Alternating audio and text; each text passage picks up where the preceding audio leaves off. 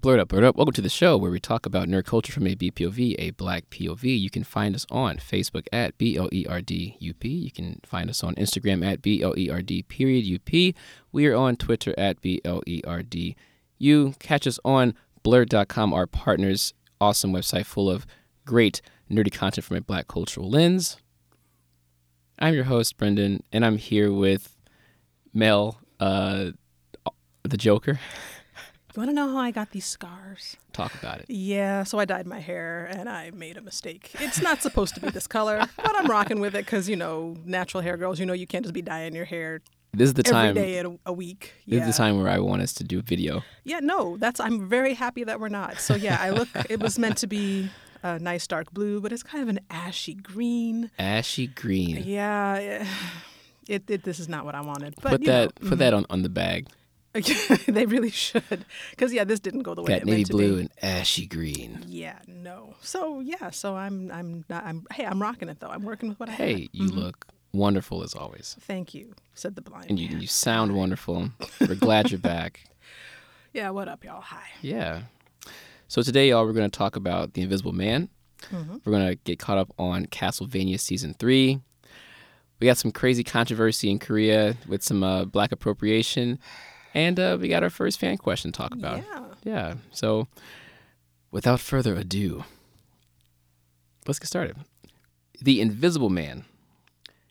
So for those who forgot, Universal tried to pull kind of a Marvel with their monsters. Was it Dracula Untold or something like that? Did they actually do the Dracula one? It came out. Oh, I don't think I ever saw it, but I did see the Mummy. Yeah, with Tom nobody Cruise? Ever saw it. Yeah, with Tom Cruise, was it? How was that? Awful. It was pretty bad. I mean, I'm not a huge Tom Cruise fan anyway, and that was just I fell asleep. So I kind of fell asleep. I woke up and it was just Tom Cruise running from beasts, and I fell back asleep. When is he not running? Bad. Yeah, basically. Mm-hmm. He's like running in his dreams too. Probably. But yeah, those two came out and they weren't hits, and so apparently there was going to be a Frankenstein and the Bride film with Javier Bardem. Yeah. And Angelina Jolie. That's a great idea, but not with who's making it. Yeah. Mm-hmm. And then there was going to be a Johnny Depp movie who was going to play the Invisible Man. And I'd wager it would be more like the traditional story than what we have today. Jason Blumhouse was brought in to make standalone films as opposed to this whole universe. He brought in Leigh Whannell, who wrote and directed Upgrade. Did you see that movie? I did. Yeah, it wasn't bad. Yeah, it was pretty good. It was very brutal. Yeah, it was. It was a little much at times, but it was a really good concept, and he's a good director. Absolutely. And he wrote and directed this movie. Yeah, as you said, he's a good director. I think he did a great job on this movie, even if some of the plot choices were a little questionable. But we'll get into that later on. Yes, we will. But first off, I already see your face. Hey, look. This is going to be fun. So first off, this isn't your typical horror film. Like the original book by H.G. Wells, there's science fiction. But this film is also a thriller, and there's a bit of noir in there as well. There is. And just emotional drama. For those who don't know, the basic premise is a woman escapes her abusive partner and goes to a friend's place. She soon learns that her partner is dead, but mysterious things start happening to her, and she begins to suspect that her ex-partner is behind it all. The original Invisible Man, a scientist figures out how to become invisible, but he starts becoming affected like the Joker and develops these thoughts of terror. And this remake is grounded in domestic abuse and in the era of Me Too, and around the same time that Harvey Weinstein finally gets some kind of justice. I thought this really hit for me. Yeah, I mean, that's one of the better aspects of the film. It really does a very good job of communicating the terror of being in a relationship with an abusive partner. For sure. And the aftermath of that. It's not like you leave and everything is puppies and roses. Yeah. There's a lot of emotional work that goes into leaving an abusive relationship and staying out of one. That's a good point. She left, and even before this craziness kicked off, she was afraid to even leave the house, even to go get mail from the mailbox. She had that much trauma, PTSD. Yeah. The first 10 minutes are her leaving, and there's no dialogue. It's just, but you really get a palpable sense of how scared she is and how awful this relationship must be. I mean, what's her bucket? Elizabeth Moss acts her behind off in that first 10 minutes of the movie. Totally. I was genuinely terrified for her. Yeah. That changed, but yeah. I mean, literally, the first scene is her just leaving the house. Her partner is asleep, and you don't know anything about this person. He hasn't talked. He hasn't moved. You don't know anything, but she's that terrified, and you're that terrified for her that it already kind of establishes a little bit about this character. And there's really good visual storytelling as well. Like, that the house they're in is gorgeous. It's interesting because it's such a good use of beautiful surroundings to tell an ugly story. Ooh. It's a beautiful house, but it's also really cold, really clinical, lots of sharp edges. It's dark. There's something really just not right in the corners of it. And Leigh Whannell is a great director and a great visual director. Maybe not a great writer, but a really good director. So he does a very good job of telling you the story visually. Yeah, you're like, this guy is super rich. Like, what's so bad about this that you have to leave and you're that terrified of this man? Yeah, what has he done? You know, A Quiet Place came out. Did it come out last year or 2 years ago? I forgot. 2 years ago, I want to say. I don't remember. It's 2020? 2 years ago. Yeah. I think they did a good job. It was kind of like a short, silent film. It did really well with the sound was very effective in that first opening shot, too. Yeah. For sure. I just want to get back to the point of just grounding this in domestic abuse. It's sometimes just like The Mummy or Dracula, they just rehash the story. But there's some creatives who try to modernize these things. You know, one of my favorite Marvel films is The Winter Soldier. True. You know, Cap's an old man. It's an old story, but they ground that story in the Patriot Act. Yeah, right? Yeah, draw that's these true. parallels. Yeah, I think I've said this before, but I hated that movie in the cinema, and then when I went and watched it again later, it's actually really good. I don't love the character of Captain America, so I was just predisposed to dislike it. Okay. But then when I watched it again later, I was like, oh, actually, if I take this out of Marvel and make it just a good thriller, like a good action movie, it's actually really good. It's a great spy thriller. Yeah. Yeah, of course, you know, not everything needs to be grounded in the new era. You know, we don't need Simba singing "I Just Can't Wait to Be King" on TikTok or something, but like... It would have been better than the movie. True. Maybe. Who knows, right? But yeah, Invisible Man had the right idea. So let's get to the actual... Of course. ...content itself. So a lot of the horror and the tension comes from the stillness of the movie. The camera just sits there sometimes, and it moves slowly around in that empty space. It's like you know he's there, but you don't know where and when he'll strike and what he's going to do. And that was just super effective for me. Very effective. It puts you in the same terror she is. She knows he's there, but she doesn't know where or what he's going to do. She just knows he's somewhere there. And sometimes she has no idea, but because we're behind the camera, we're privy to know that there's something there. Even though we think we have a little bit up on her, we really don't. Right, yeah. So yeah, we're right there with her. How did you feel about us not really getting to know her partner before the horror started? Like, do you think that was effective for you, or would you have liked to have known a little more about him? I don't think I think he was just meant to be. It's like a monster movie in the most traditional sense of the word. You don't really need to know the monster's backstory. It can be helpful if you want to tell that kind of nuanced story. But I think you found out everything you needed to know about him. It was a bit one-dimensional, but I think it was okay because there were so many other things going on in the film. It really was meant to be about her, and I think that was effective. Yeah, they gave some exposition. They gave some exposition to talk about who he was. So that helped out for sure. And it came from two different people. Yeah. But I think it makes it more effective in a way to know the monster through other people's eyes.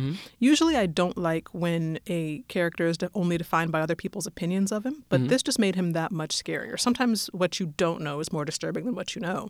And all you know is that this guy is creepy and manipulative, and it kind of goes with this sort of I don't want to say trend, but it's very popular enough for people to talk about emotional health and narcissism and manipulation and like setting boundaries, all of these things. So it kind of goes into that as well, because all of those things come from the understanding that you don't necessarily need to know a person's motivations to create distance from them.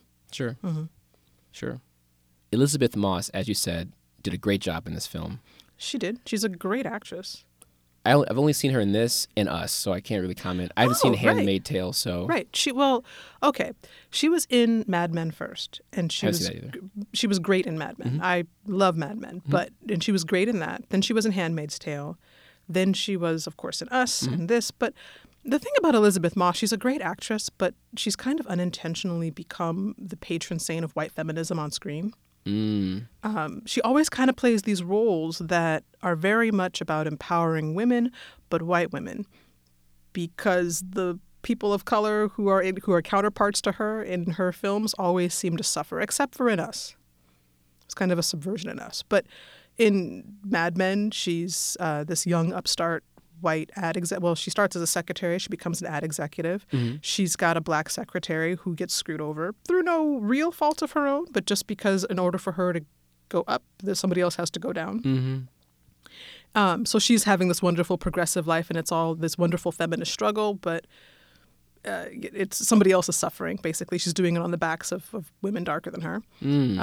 Same thing in Handmaid's Tale, which is basically American Horror Story white feminism. I have such beef with that show. And then this is the same thing. The most adult person in this movie is a black child, whereas Elizabeth Moss' character, she acts it beautifully, but the character herself is really undercapable and weak in a lot of ways and not particularly adult. And the most adult person, the person who gets the most stuff done, is a black child, which I found interesting. Yeah. Good movie, but that sort of undercoating to it, I was kind of like really. I would say the black people, and let's get to them because I like the supporting cast. I did too. We had Aldous Hodge, who was MC Ren from Straight Outta Compton. Yep, the poor man's Anthony Mackie. Yeah. Just like an Upgrade, there was the poor man's Tom Hardy was the star. Yeah, exactly. I guess I know has a thing for like B-listers. He has to buy the Costco brand actors. But yo, this dude was ripped. I mean, he was like, yo, man invisible, but I ain't. No kidding. I mean, he had muscles on his muscles.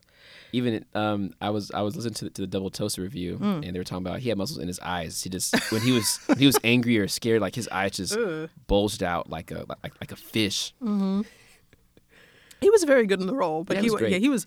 I think he did a good job. He's in a very aggro body, but he played the role with a certain amount of gentleness and humor that I liked. He really did. It was like this huge bodybuilder is like, I'm a cop, and I'm like, really? Like, yeah, exactly.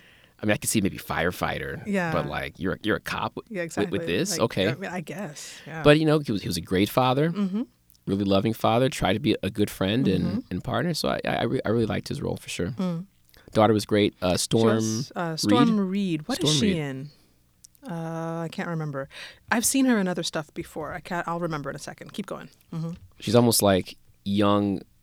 Young Zendaya, kind of. She's got a really distinctive look, and she was very good in the film. She's who I was referring to before in terms of the most capable person being a black child. There's a couple of points where Elizabeth Moss's character, what is her name in the film? Cecilia. Yeah. Cecilia is doing stuff. She just doesn't know how to do anything for herself, essentially. She does stuff, and Storm Reed comes out of nowhere, and she's, a 16-year-old kid, and she's, adulting really hard on behalf of her friend Cecilia, which I kind of find, I don't know. It was just interesting to see that sort of, what is she in? She's in A Wrinkle in Time. That's it. I was about to pull that out. And Slight. I didn't get a chance to see this movie, but Slight was a it was an indie film about a black child with telekinetic powers. Oh no, I never saw that. Yeah, I never saw it either. I heard it wasn't that great, but I do want to check it out. Okay. Well, yeah. But I mean, she was great in the film, but I didn't love the way that role was written. I didn't love the contrast there. Again, it seems like in every film Elizabeth Moss is in, a black woman has to take care of her. So I don't like it. It just is, it's weird undercoating. But yeah, just She had a sister. I forgot her sister's name. Oh, yeah. And that was another weird part of undercoding. Like, the tough white woman is dating the big muscular black man and she kicks his ass. And I'm just like, oh, come on. This is so stereotypical. Yeah. I mean, we could have done better here. But they weren't in it too much. But yeah. And it wasn't offensive. It was just like, okay, sure. Overall, I mean, I definitely liked the black characters more than the sister. Oh, and totally. Because you like them, it's really heartbreaking because as the film goes on, Adrian, who is the crazy partner, does things to the characters that makes Cecilia look crazy. And in turn, they push her away and she gets further isolated. He's really trying to destroy her life piece by piece. Yeah. And even make her feel crazy. Yeah, well. It's a great illustration of kind of gaslighting and the sort of, because I think it can be, when you're in a difficult situation like that, in an abusive or very emotionally unhealthy situation like that, it can be really difficult to explain what happened because you really do feel crazy. If you're not a creepy, vindictive, gaslighting dickhead, then you don't know how those people function. So it's hard to describe that without sounding crazy. Yeah. I mean, you can have a situation where everyone knows the guy. I'm like, oh man, he's so nice. Yeah, exactly. How could you say that? He's so rich. He's so, well, not just rich, but he's just a nice guy to me. He's nice to my friends. How can you say these things about him? But now, this person is completely invisible. So it makes it even worse. Exactly. Yeah, it's an effective device. Yeah, I think this movie largely works if if you buy into the crux of the movie, which is, in my opinion, difficult to do. Are we announcing spoilers? It doesn't really matter. I mean, if you've seen The Invisible Man, you kind of know what happens. If any version of The Invisible Man, you know what's going to happen here. This isn't really a big spoiler. Yeah. He's not really dead, okay? He is invisible. Yeah. So I mean, we knew that. So, yeah. But it's not so much of a chemical thing like it was in the original book, It was or potion. Hollow Man, or the 1933 film. Yeah. Yeah, he's rich. He creates a suit, and yeah, like the dude's rich. He's smart. You learn later that he's decent looking. He can get any woman he wants. So, yet, my problem number one, he chose Elizabeth Moss. Okay, this is my other thing. This is, again, why I'm kind of like, she's the patron saint of white feminism, because there's this really unique combination of hubris and victimization. Like, I'm not special, but I'm so special. Like, oh, come on. Yeah, I mean, he chose her as his life partner, not just like, I got drunk and this just thing happened. Like, he chose to want to spend his life with her. But on the flip side of that, I mean, there's no accounting for taste, number one. And then number two, people often choose victims, or people often choose people to be in relationships like that in order, based on how compatible they are with their emotional stuff, not necessarily based on looks or anything else. I mean, she does seem like a kind of a nothing marshmallow of a woman. It feels like Twilight, where it's like this supermodel vampire dude chooses this plain Jane vanilla woman. Yeah, totally. But at the same time, well, true. But the difference is in Twilight, they don't admit he's an abusive person. So you can see it more here. He obviously chooses her. I don't know if obviously is the right word, but he chooses her because she's weak and can be manipulated in this way. But see, I don't think the movie gave her enough of a backstory to really make that so. Like, we didn't see how he came into her life and then changed her. I mean, obviously, like, she left his house already damaged, and so I can't really say that's how she always was. You know what I'm saying? But I guess that's the thing. Did he change her? Or did he just kind of exploit what her natural personality already was like? I don't know. The thing is, in abusive situations like that, it often happens that way. There's so many times I've seen, totally right. But I've also seen other relationships where you come in strong and then you're broken down. Sure. So. Sure. But yeah, so that was my first problem. Is you chose her. And very Arrested Development, her. It's like Tony Stark was a playboy. He's messing around with models, but he settled down with Pepper. But Pepper is still Gwyneth Paltrow. And her? I mean, she's an attractive woman. Yeah, I don't think it's necessarily about attractiveness. I see what you're saying. And I mean, even she says it in the film, Why Me? But even the movie, I think with Pepper Potts, the movie also developed her character to be a foil to Stark, so you understand why he liked her. There's a personality compatibility. There was nothing this movie that really said why she was special. there was exposition that talked about why he was bad, which was okay. Right. But you never really understand why they got together, except for the money, which is not necessarily a good reason. But I don't even know. Is that what she said, the money? Yeah, they kind of allude to it a few times, and his brother says it a lot. So, yeah. But again, that could be totally, a sexist thing, too. You're just here for his money. Of course. So, again, there's a lot of talk, but never a lot of... Yeah, not a lot of definition. But again, I guess the focus of the film is just on her victimization. But again, there's that weird hubris that goes with it. Like, Sure. I'm amazing, but I'm not amazing. What? Pick one. My second problem. After she leaves, he wastes all this time to torture her with experimental invisibility powers. Right. And the other thing is he's rich. He doesn't need to do all that. He can afford to harass her. He can hire a dude to harass her. One other thing. Speaking of experimental invisibility problems, this dude is running around in a neoprene suit at all times. Nobody smells him. Like, really? He's just chilling in the like in her bedroom, sitting in the corner in a sweatbox, and she's not like. Well, to be fair, we don't know. I mean, come on. You know, when does he go to the bathroom? Yeah, exactly. But yeah, like him wasting his time on all this, like with his money, he could get a new wife, sister wives. His powers could help him do countless things if he wanted to. Just the reasoning, the exposition is no woman has ever left him except for you. So it's this ego thing. And I was just like, that just really didn't do it for me. But it wasn't enough to kill the movie. Yeah. Because again, the direction, the horror was so good. Right. The thrills were so good. Sure. But that was a nitpick.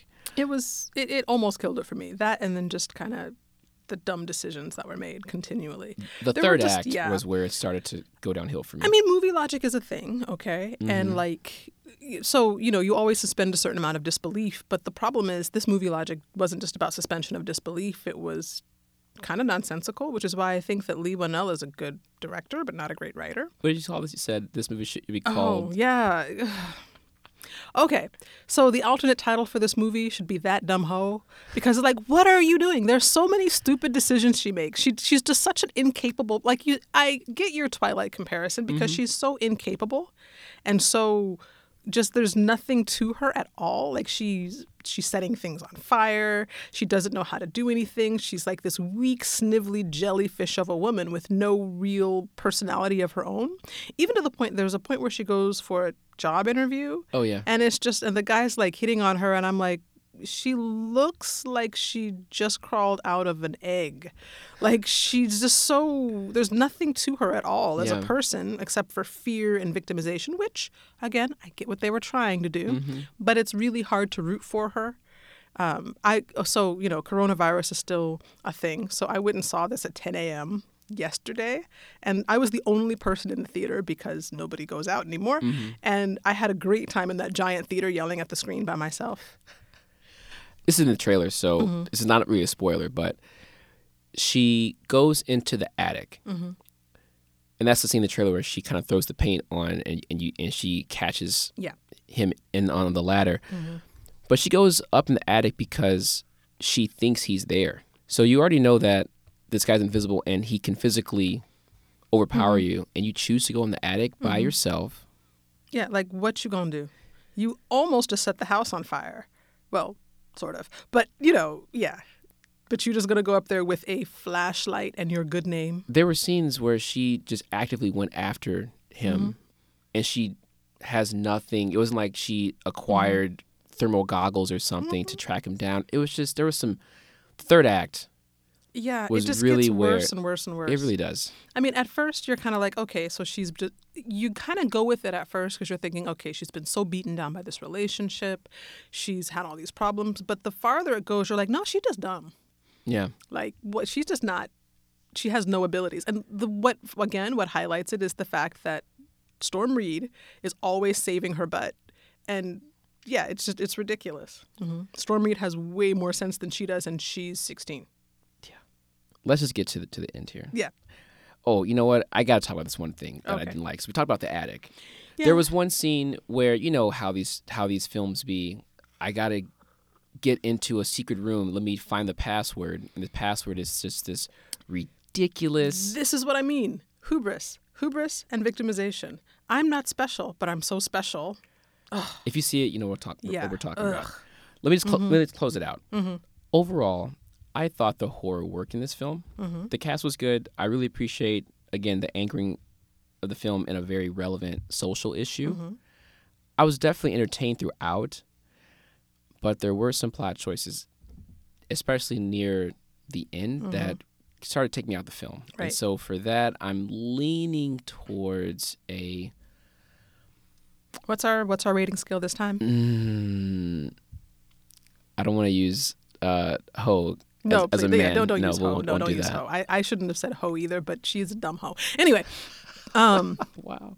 yeah. So, what was it? Dumb decisions. Dumb decisions. Okay. I'm going to give this... man, the horror is really effective for me. I'm going to give it a very low 4 out of 5 dumb decisions. Okay. Very low. All right. Okay. 3.5. 3.75. It's like between there, yeah. Okay. Like I still recommend it for the theater. I think the actual theater experience was very good. The sound, everything was good. Yeah, it's a beautifully made film. It's really well shot. It's really well directed. Yeah. There's good performances. It started out really strong. I was really into it to the point where there's something a little bit scary that happens at the beginning, and I was like, oh, I don't want to watch this. This is too much for me to watch by myself. But as the film progresses, I began to yell at the screen and throw popcorn. So I would give it maybe a 2.5 or 3 dumb decisions out of 5. There's good points to it. It's entertaining, but it is not brilliant by any means. Yeah, 3.5. That's about where I'd land with it too. Apparently, Winell wants to do a reboot of Dracula. He wants to do showing off more of his psychotic, sadistic side. I think they need to leave Dracula alone for a minute. Did you see the recent BBC miniseries of Dracula? No. Oh, that was so weird. So I heard weird it was like and a little so camp. campy, but a little... It was very campy and very weird and way out there. They just need to leave Dracula alone for a minute. Do the Wolfman. We haven't had a Wolfman in a while. Sure, I'd take the Wolfman. I'd be into that. Sure. Do you want to do a spoiler thing or no? Oh, yeah, we can do a real quick spoiler Really quick. thing. Yeah. So, again, if you haven't seen this film, come back in maybe 5-7 minutes. We're not going to spend too much time on I'm this. going to talk about this quick. All right. 3, 2, 1. When me and Marquita saw this movie together, right as soon as she killed him and went down to take the mask off, I looked over. I was like, "That's the brother," and she was like, "No," and then all of a sudden it was like, boom, and I was like, "I told you." That was so predictable to me. Yeah. It was predictable, but also it was stupid because then you're like, so I'm supposed to believe that she's been in and out of that house and he's been hiding and that he's been chained. How do you orchestrate that? I mean, honestly. That was yeah. silly. And it was just, that was not great. Yeah. Also, her final Thanatos Gambit at the end was very contrived. I mean, I was with it. My whole thing is, how did Adrian not know his suit was missing? Exactly. Because it's like, dude, like, we've been swapping suits or something like that. I would assume, yeah. So, like, yeah. If you're wearing this sweaty ass suit forever, you're just gonna casually just give it to your brother, and it's like, here, wear this. Yeah, and he wouldn't ask, oh, where's the other one? Yeah, exactly. And when you go down to your basement, I mean, the suit's invisible, but you can still feel it. And or you go in there and it it's could have not some there. track. I mean, who knows? You could have tracking on it, Yeah, like exactly. GPS. Right, yeah. But get a big magnet. I don't know. But, there's got to be a way to You find can it. easily scan it. Also, her scan hiding house. place was garbage. Yes. It was just a drawer. Yes. Really? Yeah, that was dumb to me. And how did she know how to work the suit? You don't just put it on and it works, I would assume. Did she just type in her birthday again or yeah, something? right, exactly. This is for Cecilia. Right, exactly. And also, he was, I don't know, this was sort of this weird, sort of creepy incel fantasy guy of a dude because he gives that whole speech, my hand is shaking. No one's ever seen my hand shake like you. And it was like, is this your king? Yeah, you fell for this dude. Really? And you fell for her. I mean, I guess maybe y'all deserve each other. Yes. Yeah, I was about to say that.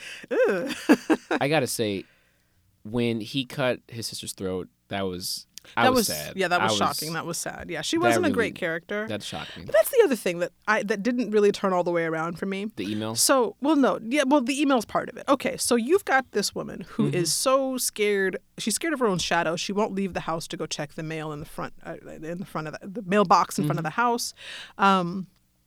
You know that she's been deeply victimized. You know that she's been in all of this pain and trauma, and all of a sudden she starts doing things really out of character, like kicking your daughter in the head and sending mean, vindictive emails that are like pages long about how much you don't want to see. And you don't stop and say, what's really going on here?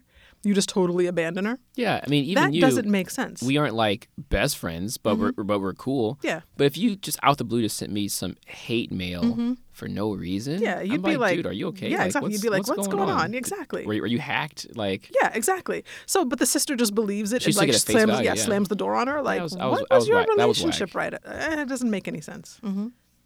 All right. Anything else? Because we're no, like, yeah, we got loads of stuff to do, so Dude. let's keep going. But yeah, I mean, it's okay. See it if you really want to see it. If you really like this kind of movie, if you love thrillers, go see it.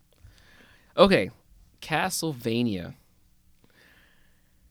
In my opinion, again, we are going to spoil this. Yeah, we're just gonna jump right in with spoilers. Yeah. Season 3, Castlevania. Season 1, Season 2, Season 3. How does this one stack up? So yeah, again, in my opinion, I think this had some fun and epic parts, but I think this was the worst season. It was very slow. It picked up enough towards the end, so I mean, it was all right, but it took so long to set up. I don't think it was just slow. It was scattered. Season 1 was short, and it established the characters and the world, and you got excited for things to come. And then Season 2 brought it all together with an epic. I mean, that fight with Alucard and Dracula was amazing. Yes, and it was surprisingly emotional in the end. But for this one, there were kind of 4 plot lines: Trevor and Sypha and Saint Germain. Yeah. Isaac, Samurai Jack's arc. Yeah. The vampire sisters and Hector, and Alucard and the 2 hunters. I forgot the name. Sumi and Taka. Yeah. After the first episode or 2, I was interested to see how they were going to connect them all together.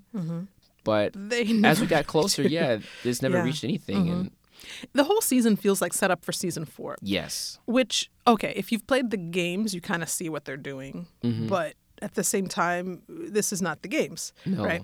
The other thing is, okay, so Dracula was such a huge and heavy presence in Season 1 and 2. So Season 3, they decided to go without a big bad because there were so many. I think it's difficult to replace somebody with the cultural and just in-show presence of Dracula. Okay, fair enough. But I see why they did it that way, but I didn't necessarily love it, where you've got all these scattered stories with kind of mini villains in each story, instead of just having one overarching. Because the story is meant to be about good versus evil at the end of the day, and this fragmented it too much for it to be effective. No, you're totally right. It's, we were really big on Watchmen, and it would be like if Watchmen kept that same scattered storyline for all episodes. Yeah, if nothing, let's check in with Angela, let's check in with Agent Blake, let's check in with Ozzy, what's he doing? And they just kept that scattered thing out for the whole show and never brought it together. It would be like if Watchmen had the aluminum foil sewer diving guy in every single episode, and then you never find out who he is.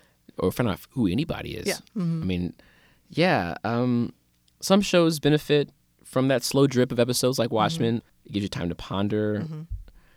Some shows benefit from being bingeable like BoJack or the Marvel TV shows. But this latest season is different from all of it. And it's like it would benefit from just the entire series being released.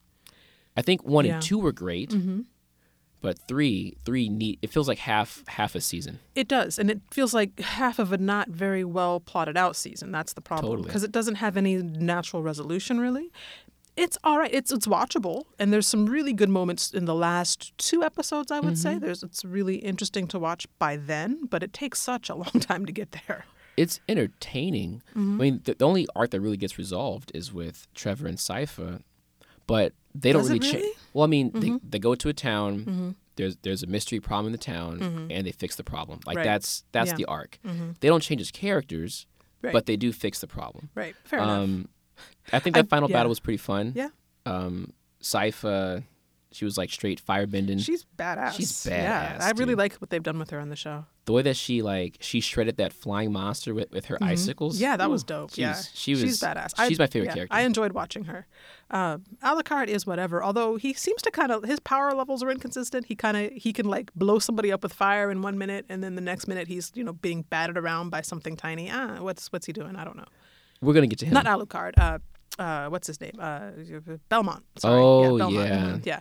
Alucard, on the other hand, you kind of get he's crippled himself by trying so hard not to be his father. Let's get there. Okay. We'll get there a little later. Okay. A little bit later. But yeah.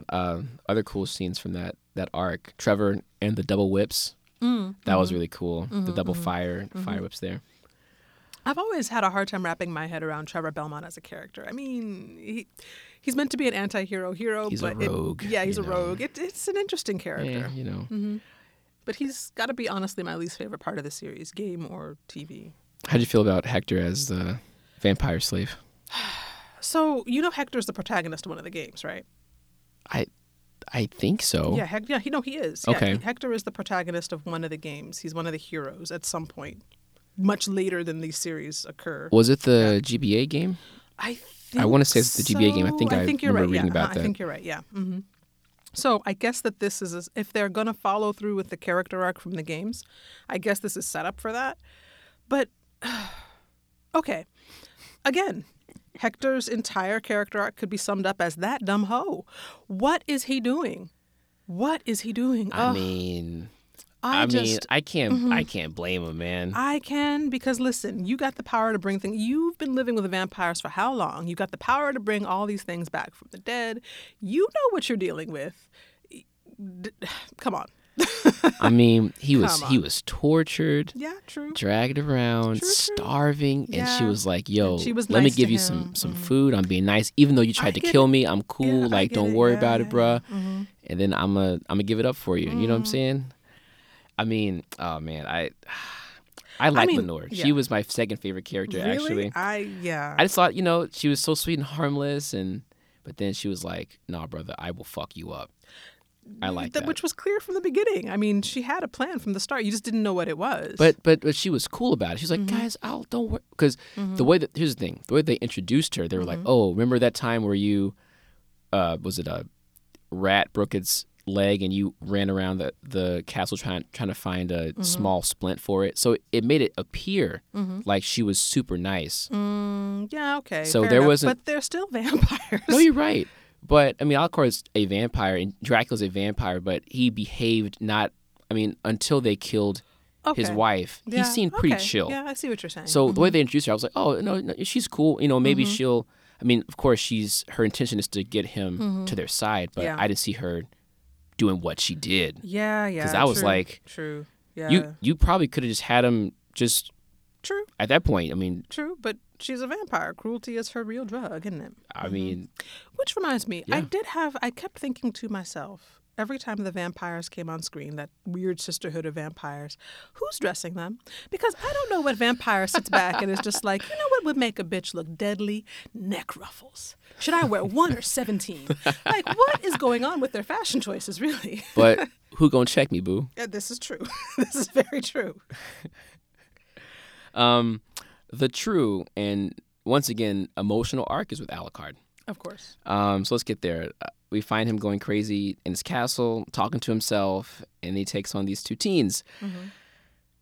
But that went absolutely nowhere.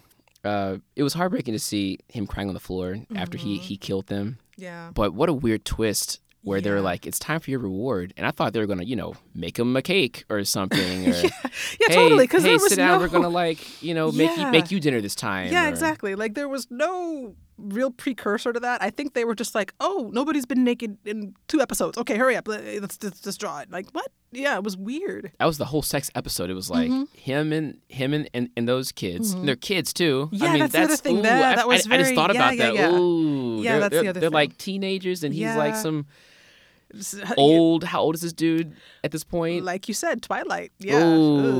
Ooh. That was gross. And then, of course, it's Lenore and Hector in the same seat, Yeah. the same episode. That was like Yeah. the sex episode, the sex episode. Yeah. So But we it have was, and it was, none of it was very good sex because it was all like ultimately leading to violence and slavery. It was and gross. and now just cringy pedophilia. Yeah. It's gross. Yeah. But yeah, it was sort of a strange plot device. I think they could have done that without this. Well, maybe Hector and Lenore, the sex scene made sense in the context of the story. You kind of knew where that was leading. Yeah. But with Sumi, Taka, and Alucard, it was sort of out of nowhere. Like, it's like our master seems so lonely. He's teaching us how to fight. Let's fuck him. Like what? Like, and wait a minute, are they related? That's the thing. I thought they were a couple. I thought they were a couple when they came into it. Or brother and sister. Like, that was real weird. They looked similar, but I think they came into it as a couple. Okay, that makes it marginally better, but not by much. Yeah. Yeah, that was really weird. Really weird.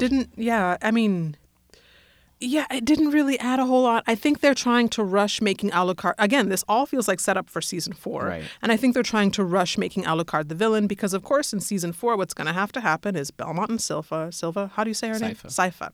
Belmont and Sypha are going to have to come back and kill Alucard, and that's going to be the big emotional resonance of season 4. Maybe. I think it'll be more like Trevor and Sypha are like, dude, we need you out here because these vampire sisters are going to take over this place, and he's going to be like, fuck y'all. And then they're going to try to have to like coax him and, convince him to help out with humanity again. That's my take. Maybe, yeah.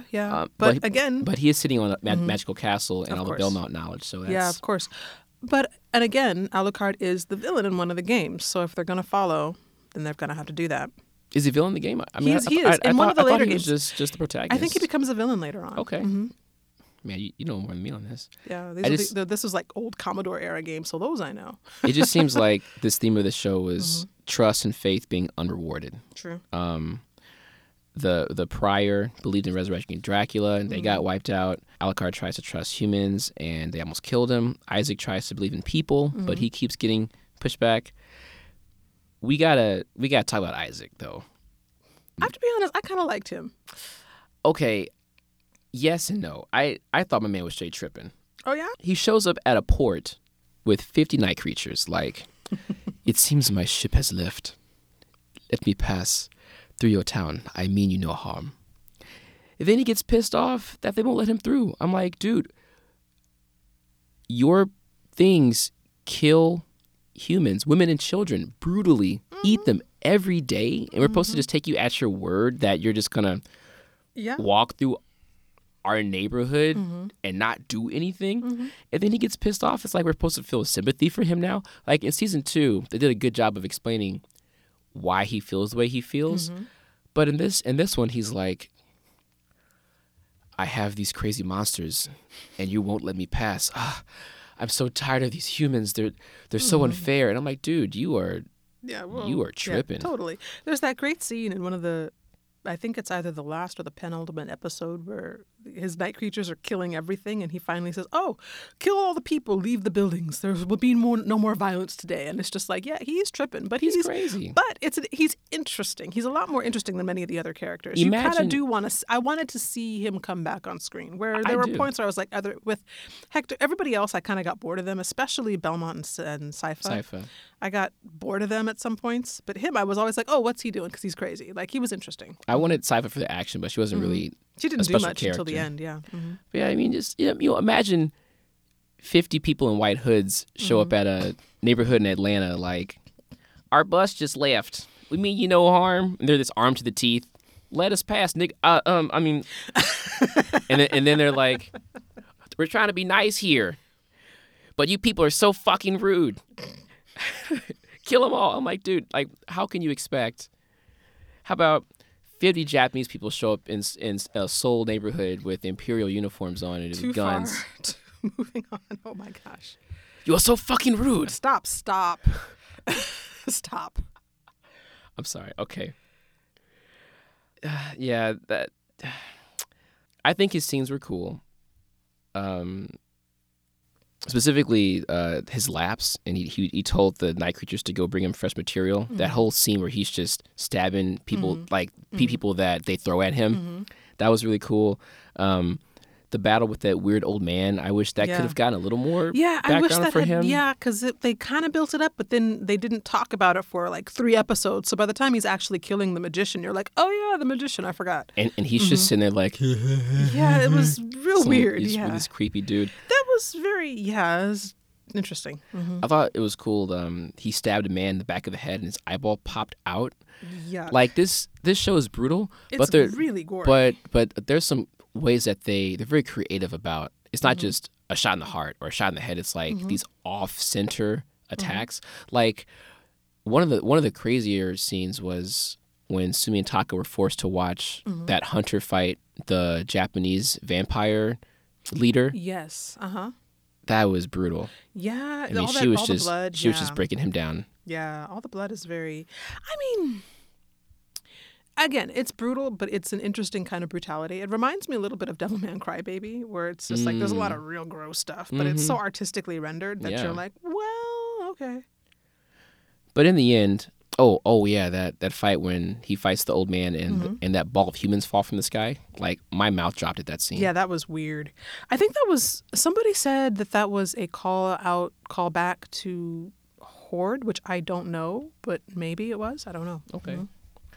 But with Isaac, as crazy as he is, we were kind of thinking maybe he's going to have a change of heart, but he just ends up back in the same place he started. And so that was kind of boring to me.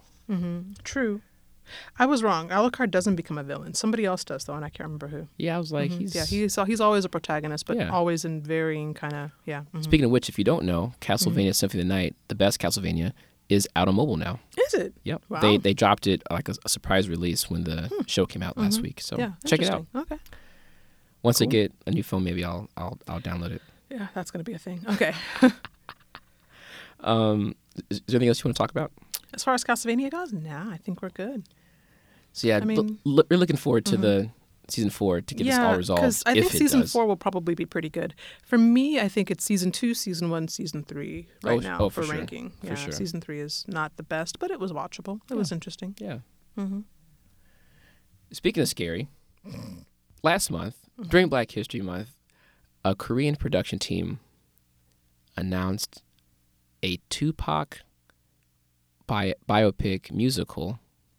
Biomusical with an all-Korean cast. According to All K-Pop, so you can find this on All K-Pop. I also looked up on Nextshark as well.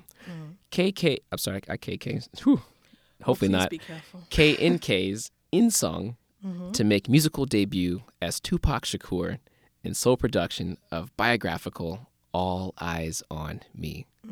There is nothing about that title that isn't controversial. Let's get into it. Yeah. Named after, I'm quoting from the article. Named after the rapper's 1996 studio album, All Eyes on Me is a biographical hip-hop musical that follows Tupac Shakur's rise to fame, success, and death. The musical was written by playwright Sung Jung-wan and composer Kim Min-soo, and will be its very first run since creation. In-Sung says, "This is my first challenge as a musical actor, so I'm nervous and excited. I am learning a lot from the more experienced musical actors. I am diligently preparing so I can reveal a good performance. If this is your debut, why are you starting out with Tupac?" Okay, so I do some stuff in the Korean entertainment industry, so I've got some insider information if you'd like to hear it. Oh, of course. Okay, so first of all, this is a tiny, tiny theater. Okay. Who basically they commissioned this particular production because they really are just that big a fan of 90s hip hop. So while they definitely didn't mean any disrespect, I also think they didn't think the optics through carefully because their circles are 155% Korean. Okay. So when I was asking, when I first heard about this, I saw an Instagram post about it because I follow the theater on Instagram actually, because they've done some other stuff that's really cool, but they're a tiny, tiny theater. And I think this is their first like full scale production.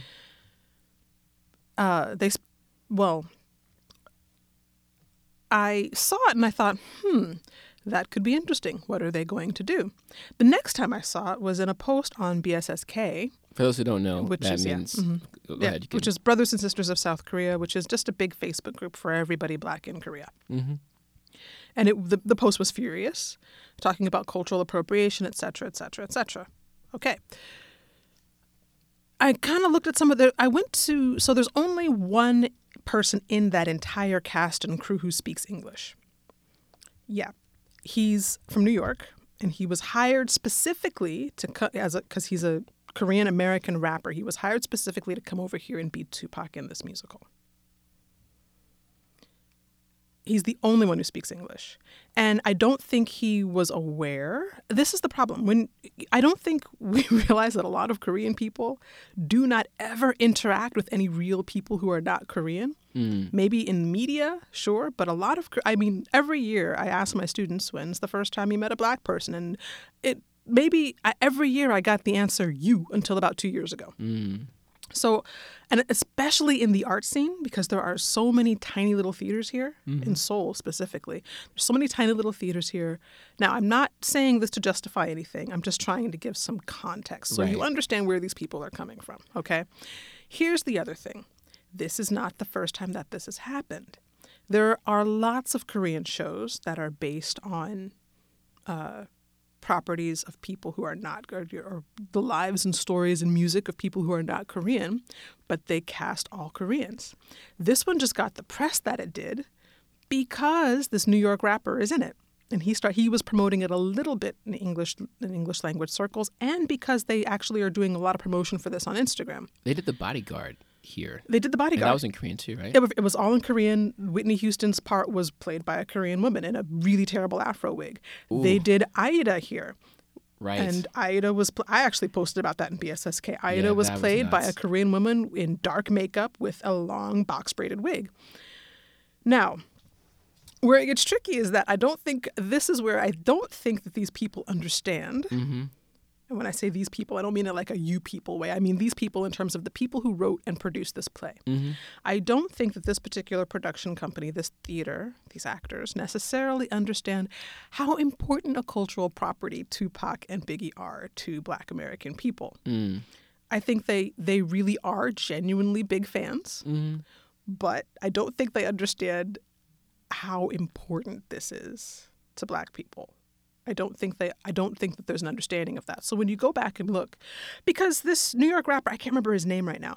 If you go back and look at his Instagram and his Twitter, he has been engaging with the English, because he's the only one in that cast and crew who speaks any English at all. Yoon B or Yeon B? Yeah. Mm-hmm. So I just want to correct you really quick. Yeon B's not playing Tupac. That's right. He's playing Biggie. That's right. He's playing Biggie. Right. Okay. Sorry.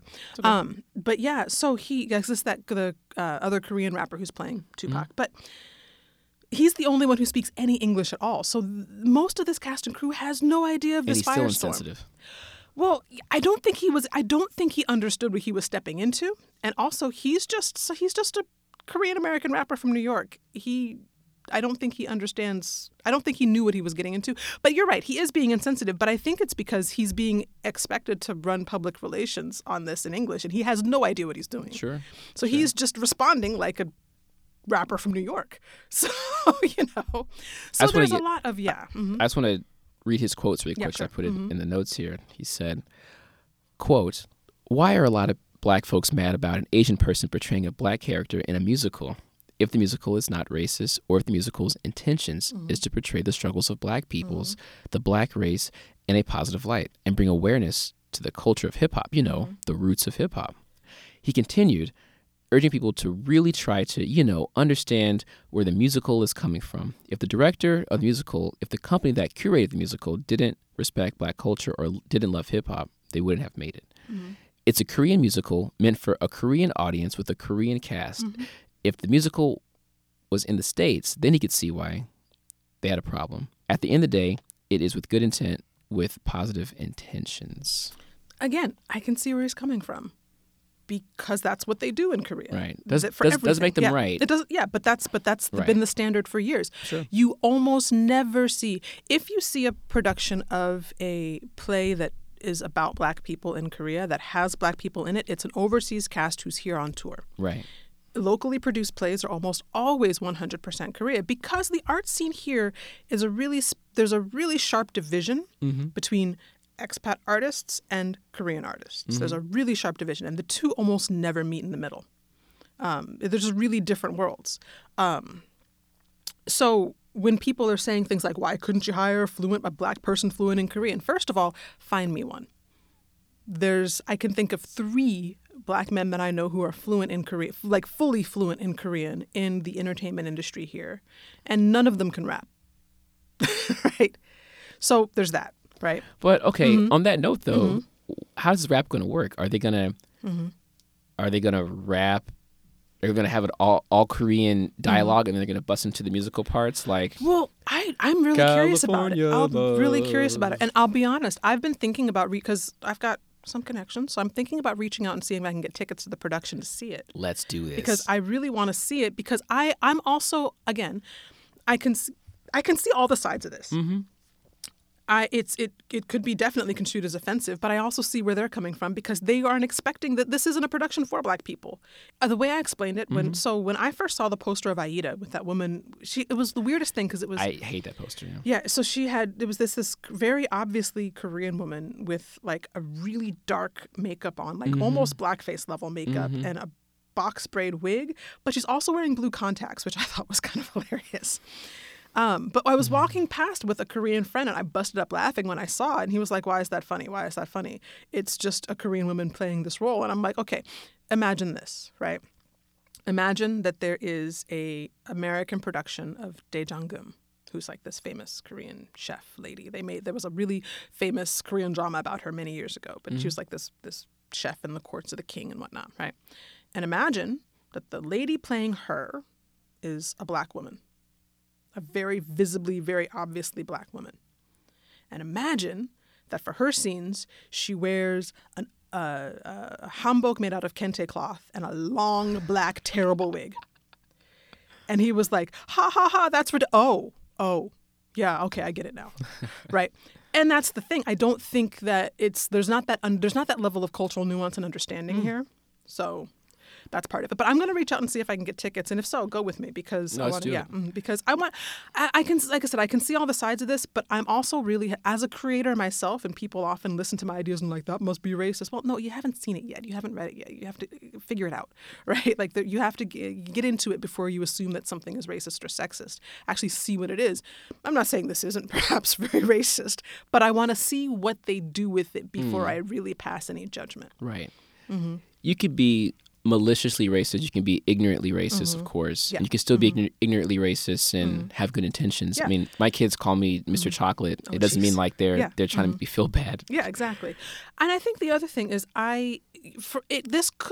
this theater, actually, it's a tiny little theater. They haven't done a lot, but they've got a quite good reputation. So I do wonder, I didn't see Aida. I did see The Bodyguard. That was terrible. It might be because this is really an art theater and they have gone to the trouble to try and bring in some other influence, even if they didn't bring in black folk. It might actually not be bad. They might have done something completely different with it. Who knows? I want to see it before I pass judgment. Can you rap California Love in Korean for us? Can they rap California Love in Korean for us? I did a direct translation. I want to attempt this. Oh no! And I want to see if you can do it too. Oh no! What have I gotten myself into? Sorry. No. Let's. California는 파티하는 법을 알고서 이 도시에서 Compton 위 도시. Not bad, huh? Here, you try that. You're better than I am. No, thank you. No, thank you.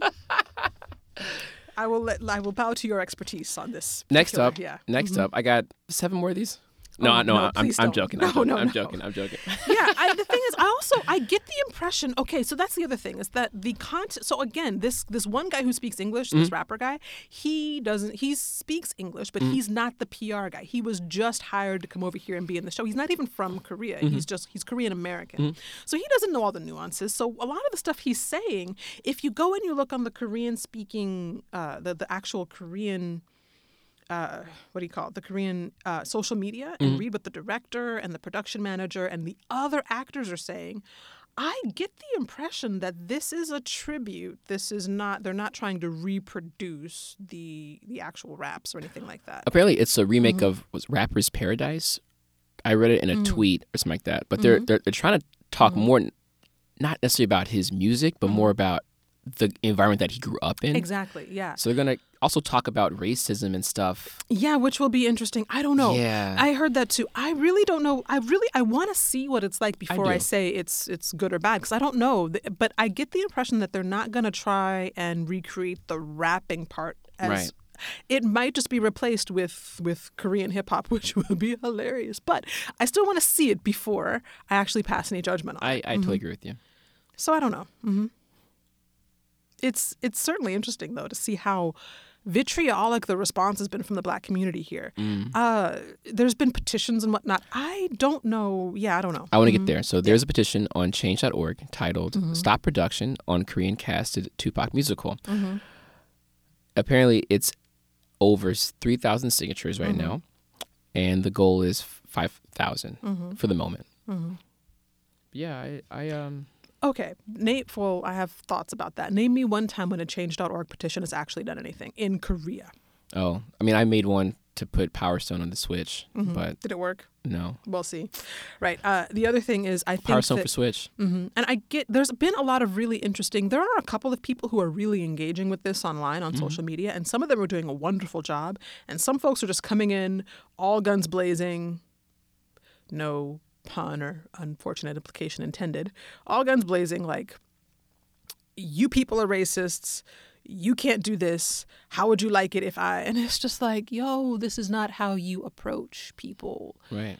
I mean, if you want to, fine, but if you're you're not gonna get the results you're looking for. If all you want to do is be mad, don't be mad if people are mad back.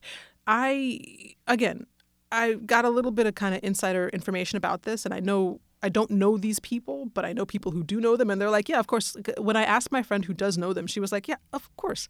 They don't know anybody foreign. They've never met anybody foreign. The only person who's ever even probably met a Black person and had a conversation is that guy from New York. And he's from New York, so you know what that means. And I was like, yeah, you're right. Yeah, definitely. Yeah. So, yeah. Are you enjoying this show, guys? I hope so. Are you inspired to perhaps be like Mel and Brendan to do your own show? Well, please go to anchor.fm, ANCHOR.FM. They are our sponsor. They house all of our streaming platforms from Google Podcasts to Spotify. If you want to make money, you can actually work with them.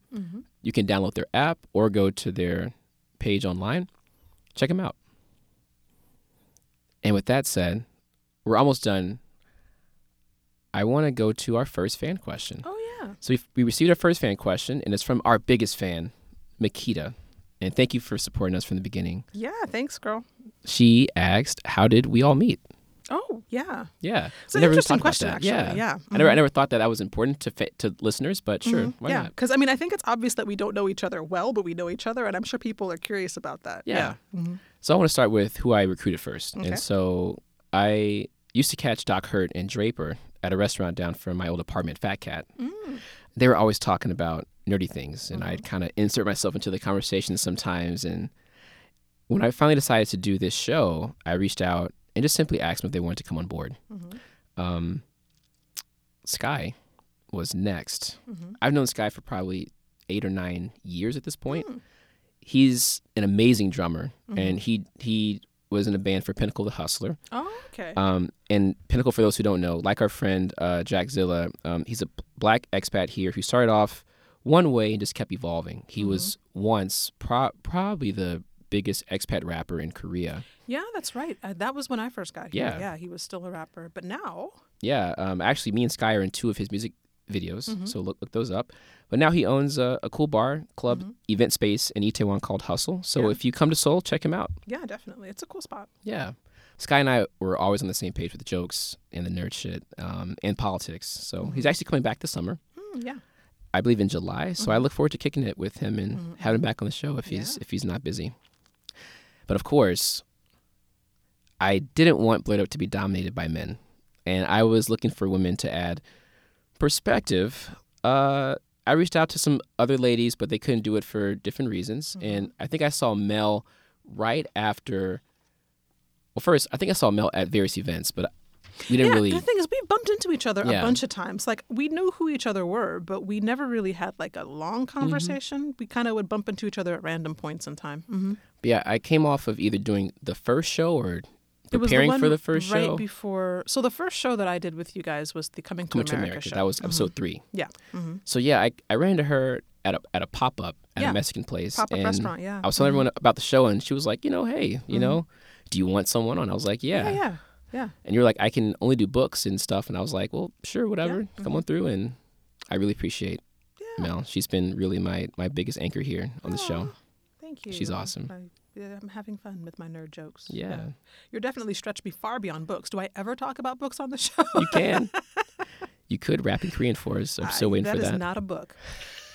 Right one. Moving on. Marquita. I think I met Marquita at the watch party for us last year. Right. Yeah. Yeah, she's Marquita's really cool. It sucks So we I don't. knew her, Go and ahead. I kept suggesting that we add her because I had gotten to know her a little bit and was kind of pleasantly surprised by how like deep in the Blurred hustle she is. So yeah. Yeah, she definitely is in more of like the gaming and cosplay side of things. I wish we had video for her show because she's always dressed nerdy. Like our last show, she had a shirt with all the Pokeballs on it. But yeah, I just appreciate her energy a lot. So I look forward when she finally gets her gaming streaming thing going on. Yeah, I'm looking forward to that. Yeah. Too. That should be cool. Shout out to Marquita. Come back to us soon. Yeah. Well, yeah. She Yeah. just left. Yo, give her time. No, she said that in March. Her schedule's a little different, that's so right. we So, may not be able yeah. to see her Oh, until okay. April, depending. Oh man. I don't know. Fair enough. We'll see. Well, we'll see. We'll Okay. see. But yeah, if you guys have a fan question about us, about our takes on different things, our own history, etc., like let us know. Yeah. My email is bu@blurred.com. bu@blerd.com. You can also find us on Facebook at BLERDUP. You can find us on Instagram at BLERD_UP. And we're on Twitter at BLERDU. Where can they find you? They can find me on my book platform, believe it or not. It's at Equal Opportunity Reader on Instagram and Facebook. We've got some new thing. I say we, like it's not just me running it, it is. So yeah, the royal we. Yeah, but there's some new stuff coming up soon. So follow on Instagram and Facebook. New stuff. Sounds good. Yeah, doing some interesting things. I got to make a correction. On my last show, I thought that the Godzilla and Kong film comes out this month, but apparently it comes out in November, I believe. November, that's quite a change. Okay. Yeah, Was it always meant to? Either I was always wrong, or it got Must delayed have or gotten something. delayed. I'm not sure. What's coming up next? Black Widow, right? Black Widow's in May, but I believe A Quiet Place comes out before that. Quiet Place 2. Oh yeah, I'm on the fence about that. You didn't like Yeah. number one? I love number one, but I'm not everything needs a sequel. I agree with you. Mm-hmm. We'll find out if it Yeah, deserves this is that. True. This is true. Mm-hmm. Yeah, we'll see what's going on. We'll always be here, and we'll Yeah, update you doing guys on something. this Mhm. crazy virus. Yeah, I mean, neither of us are dead yet. Neither of us Yeah. have caught it yet that we Yeah. know of. It's a little.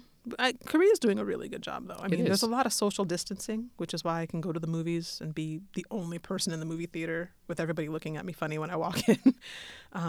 Oh, you know what? An update on my back. I actually, folks, I'm doing fine. Mm-hmm. I actually went to the gym for the first time this past Tuesday. Mm-hmm. So it's my second day back yesterday. I'm feeling stronger, getting good. So hopefully I'll be back to normal within a month or so, I think. Good. Yeah. Take it easy. Be careful. Eat them gains, son. The opposite of that. The opposite of that. I'm not doing any back workouts. Okay, good. I'm not squatting. Okay. I think like the trainer said I have to cut out like 70% of my workout. So I could still do some things. Yeah. Okay. Yeah. Or not do some things. That'd be It's helpful. been it helps with my mood and stuff too. Take up swimming. Swimming is good for your back. It's expensive here. Is it? I can't swim, so I don't know. Is it expensive? How's it expensive? If I wanted to get a membership to the gym across the street from my house that Mm-hmm. only has the only one that has the pool, it's $1,000 a month. Not, I'm sorry, Whoa. I'm tripping. $1,000 a year to do the gym and the pool. Whereas my regular gym, which is like a 5-minute walk from my apartment, is only $600 a For year. the year. Oh, okay. I see what you mean. So they said I could swim or cycle, and so I'm gonna choose cycling at the cheaper gym. Okay, So, fair enough. Yeah. yeah. Okay. Well, all right. Well, speedy healing to you. Thank you. Mm-hmm. All right, y'all. Thank you so much. Thanks for Yeah. listening, and we'll see you next time. Peace. Peace. I can't believe you Google translated California Love. Now that's much more offensive than Korean Tupac.